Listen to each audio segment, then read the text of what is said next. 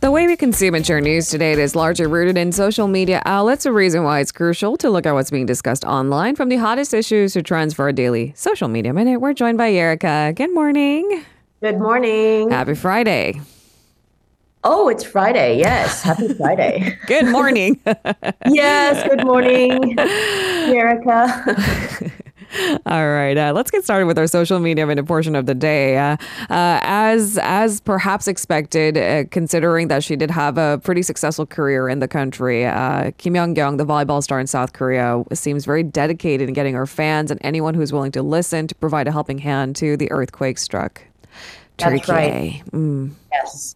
It's not just Kim Yeon-koung. It's many people, including ordinary citizens of South Korea, stepping forward to help those in need. Now, it all started with the volleyball star Kim Yeon-koung, who is actively asking Koreans to help Turkey and Syria. In two Instagram posts, the volleyball star shared a photo of a dog sitting next to its owner who was buried under the rubble. Along with the image was very specific information on how people can help and where they can go to help. Just to provide the full context for our listeners who may not have followed Kim Yeon-koung's volleyball career, it's actually quite well known by the fans. Turkey is, for her, considered a second home. That's right. Her connection to Turkey goes all the way back to 2011 when she moved to the country to join the Turkish league. Her team, Fenerbahce SK, were champions for 6 years in a row. Kim Yeon-koung was named MVP, best scorer, and she joined the Chinese league briefly in 2017, but returned to Turkey in 2018 for 2 more years. And she has always very verbally expressed her love for the country. But I mean, as far as donations and charity work goes, this is absolutely not the first time the volleyball stars used her influence to help the country. It probably won't be the last either. No. For example, a few years ago, she took part in a campaign to donate seedlings to Turkey after the country was ravaged by wildfires. The Hope Bridge National Disaster Relief Association shared the news yesterday that Kim had started the campaign for the two countries by donating 10 million won. Now, the donations can be made through Kakao's donation platform, Together Value. So, okay, clearly they simplified ways of giving humanitarian aid, help where it's needed. Kakao is widely used in South Korea. It's not just Kim Yeon-koung who is stepping forward to help. I mean, I guess I didn't turn to the entertainment section for this, but there are a lot of high-profile celebrities willing to give and asking the fans and regular people to join in. That's right. Celebrities, corporations, ordinary people are rallying to help. Lee Hee of the girl group Girls' Day and actor Yoo In-na have already made donations. Comedian Lee Yong-jin, who is affectionately dubbed Turkish Ice Cream Man, also gave 30 million won to the Korean Red Cross. As for companies, the Doosan Group has offered to donate $1 million worth of heavy equipment to aid in recovery efforts. Hyundai Heavy Industries is going to send 10 mid-sized excavators. Hyundai Motor Group is offering a 50% discount on repair fees for cars out of insurance coverage, and another 50% discount on car routine check costs, as well as $500,000 worth of rescue equipment and emergency packages. Now, 4 of South Korea's biggest bank groups, including Hana, Shinhan, Uri and KB have announced plans to donate between $230,000 and $300,000. And like I said, ordinary citizens are also doing their part by raising funds. Donation platforms such as Happy Bean by Neighbor and Kakao together have raised 2.8 billion won and 1.2 billion won respectively as of 4 p.m. yesterday. So help is coming from all corners and all forms. There you have it. I mean, the rubbles and the images out of Turkey and Syria, it's heartbreaking. And if you can lend a helping hand, this might be it. Yep. Let's turn to our second buzzword of the day, Seoul's Renaissance like 3.0. I mean, the future has pretty innovative designs, and Seoul City wants to incorporate technology, aesthetics, all of it. Yep, that's right. Especially design, it wants to focus on. So let's take one example. Nodersum Island on the Han River. It turns into a sort of a hip hotspot now and again.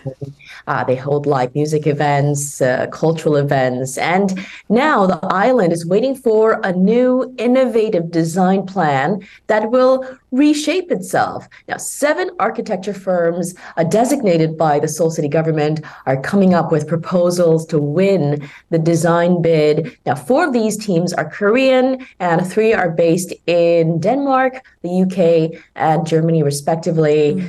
Costs and construction feasibility will be considered, of course. But like I said, design is going to be the number one fact to be considered. Okay. I mean, if we're staying with the trend, I'm sure they're envisioning more green future. The design will be, it looks futuristic, to be honest with you, based on some of the blueprints. This is Seoul City's latest bid to make the island into River's new landmark. I guess Mayor Oseon, the last time he was mayor, I mean, he had grand plans, and some were executed quite beautifully. That's right. An official from the government's urban space planning division said that the nightscape at the waterfront of the Han River should be appreciated more.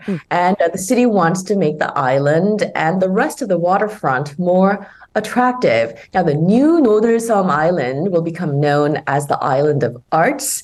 There are various things currently in the works, in the plan. A new observatory, for example, a new floating performance stage with the river and the bridges as a backdrop. They're all in the cards right now. Now, this contest began last December. It's going to continue until the month of March. The participants have visited the site and are currently working on their designs. And after sending in their submissions, the city is going to decide on the project's overall timeline, the finances, of course. And after all of that, the winning plan will be selected by the city. But Nodersum Island is just the beginning of a Seoul city government's new initiative to introduce innovative designs into the city. We all know well, many of the existing structures in Seoul have been criticized over the years for looking too similar to one another and, lacking creativity. I mean, maybe when those buildings were erected, creativity was not in the forefront of our priorities. Right. It was just about getting those buildings up. Now, old apartments in the city, particularly that, is largely to create the skyline by the river. It's been long mocked as matchboxes or chicken cages. Yeah. These are not really nice or good names. Correct. The authorities say the problems were caused by the city's old regulations that control new buildings' height, for example, building coverage, floor area ratio, things like that. Now, the city's announcement of its new initiative follows the new city development plan by the Ministry of Land, Infrastructure, and Transportation that was announced not too long ago on January 5th. Now, the ministry has said that the new plan will embrace more ideas by private thinkers to sort of, shatter those stereotypical urban plans and mitigate those old regulations to maximize private developers' creative capabilities. And they're looking to, places like the Guggenheim Museum in Bilbao in Spain and the city of Rotterdam in the Netherlands. They're using these places as benchmarks because, they attract millions of visitors every year and they bring in a lot of tourism revenue. So they're hoping to do, sort of the same with the city of Seoul. Sometimes I wonder, is continuity better or is just allowing all creativity to run free better? It's something in between, but right now those identical looking boxes clearly don't look attractive, and it's not doing justice to that real estate either, because most of my friends who are visiting are surprised to find out they're massively expensive. I know, right? Yeah, All right. So regulations will be changed, perhaps eased to allow more creativity and that's more, right. hopefully, beautiful landmarks and beautiful buildings in the city of Seoul. I don't Right. mind. I don't mind either. And on to our final story today. Now, this concerns me. Prank videos have been part of social media for as long as social media has existed. But I mean, we must draw the line somewhere. Ever heard of sushi terrorism? It's exactly what it sounds like, and it's god horrid. I saw some videos last week, and this news emerged again on many different sources. So I really wanted to talk about it. Sushi conveyor belt restaurants have long been an iconic part of Japan's food culture. And now the critics are questioning their prospects in this COVID conscious world. Now, last week, there was a video that went viral, of course, which was taken at Sushiro, which was a popular sushi chain. And it shows a young male customer licking his fingers, touching the food as it came down the conveyor belt, and the kid is seen licking a condiment bottle and also a cup that he places back onto a communal pile. Now, the prank set off a flood of criticism in the country. And such acts, they've created new hashtags for such acts, including sushi terror or sushi terrorism, becoming more and more common online. In fact, the trend has rattled investors as well. Shares in Sushiro's owner, Food and Life Companies, fell 4.8% last Tuesday. And of course, the company is taking this issue very, very seriously. I mean, the timing of the prank is rather sensitive. Japan has a reputation for being one of the world's cleanest, safest places. People wore face masks regularly, even before the pandemic, to prevent illnesses from spreading. I mean, this is kind of a abrupt shift from what we'd expect. Yes. And, I just mentioned one restaurant, Sushiro. Right. They're not the only company dealing with this problem. Okay. Two other leading conveyor belt sushi chains also experienced similar disruptions. And like you said, in the time of COVID and in light of these incidents, conveyor belt sushi chains need to reevaluate their hygiene standards and their food safety. And experts say that these chains will need to come out and present, solutions to regain customer trust. It makes me lose trust in just customers because it is on the customers for messing with the conveyor belt and what goes on it. But you're right. Has the company come up with more concrete solutions? I've seen these like sushi boat or conveyor belts in different parts of the world where there's kind of a plastic and you have to open up a little structure. I don't know if that's Yeah. effective either. As of last Friday, Sushiro stopped serving unordered food on conveyor belts altogether. So instead of letting customers grab the plates as they wish, the restaurants are now placing photos of sushi on top of empty plates coming down the belt, which show people what they can order. Okay. And Kura Sushi is taking a different route. They're actually, deploying their AI-operated cameras to monitor if customers put the sushi they picked up with their hands back on the plates. Being watched as I eat, that sounds fun. Not at all. Okay, so they might. I'm sure this is just like for a few of the plans they're working on.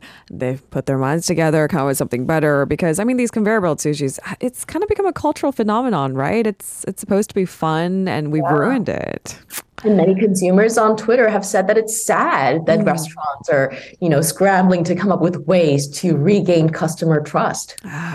Okay, it takes two to tango. It's on the customers too, right? Thank you so much, Erica, for a fun set of topics. Suddenly craving sushi. Always. See you next week, Erica. Bye. If you're listening to our program using the podcast service, just a reminder that we do go live Monday through Friday, 7 a.m. Korea Standard Time. So tune in and help us make the show more informative by giving us your input. See you bright and early on Good Morning Seoul.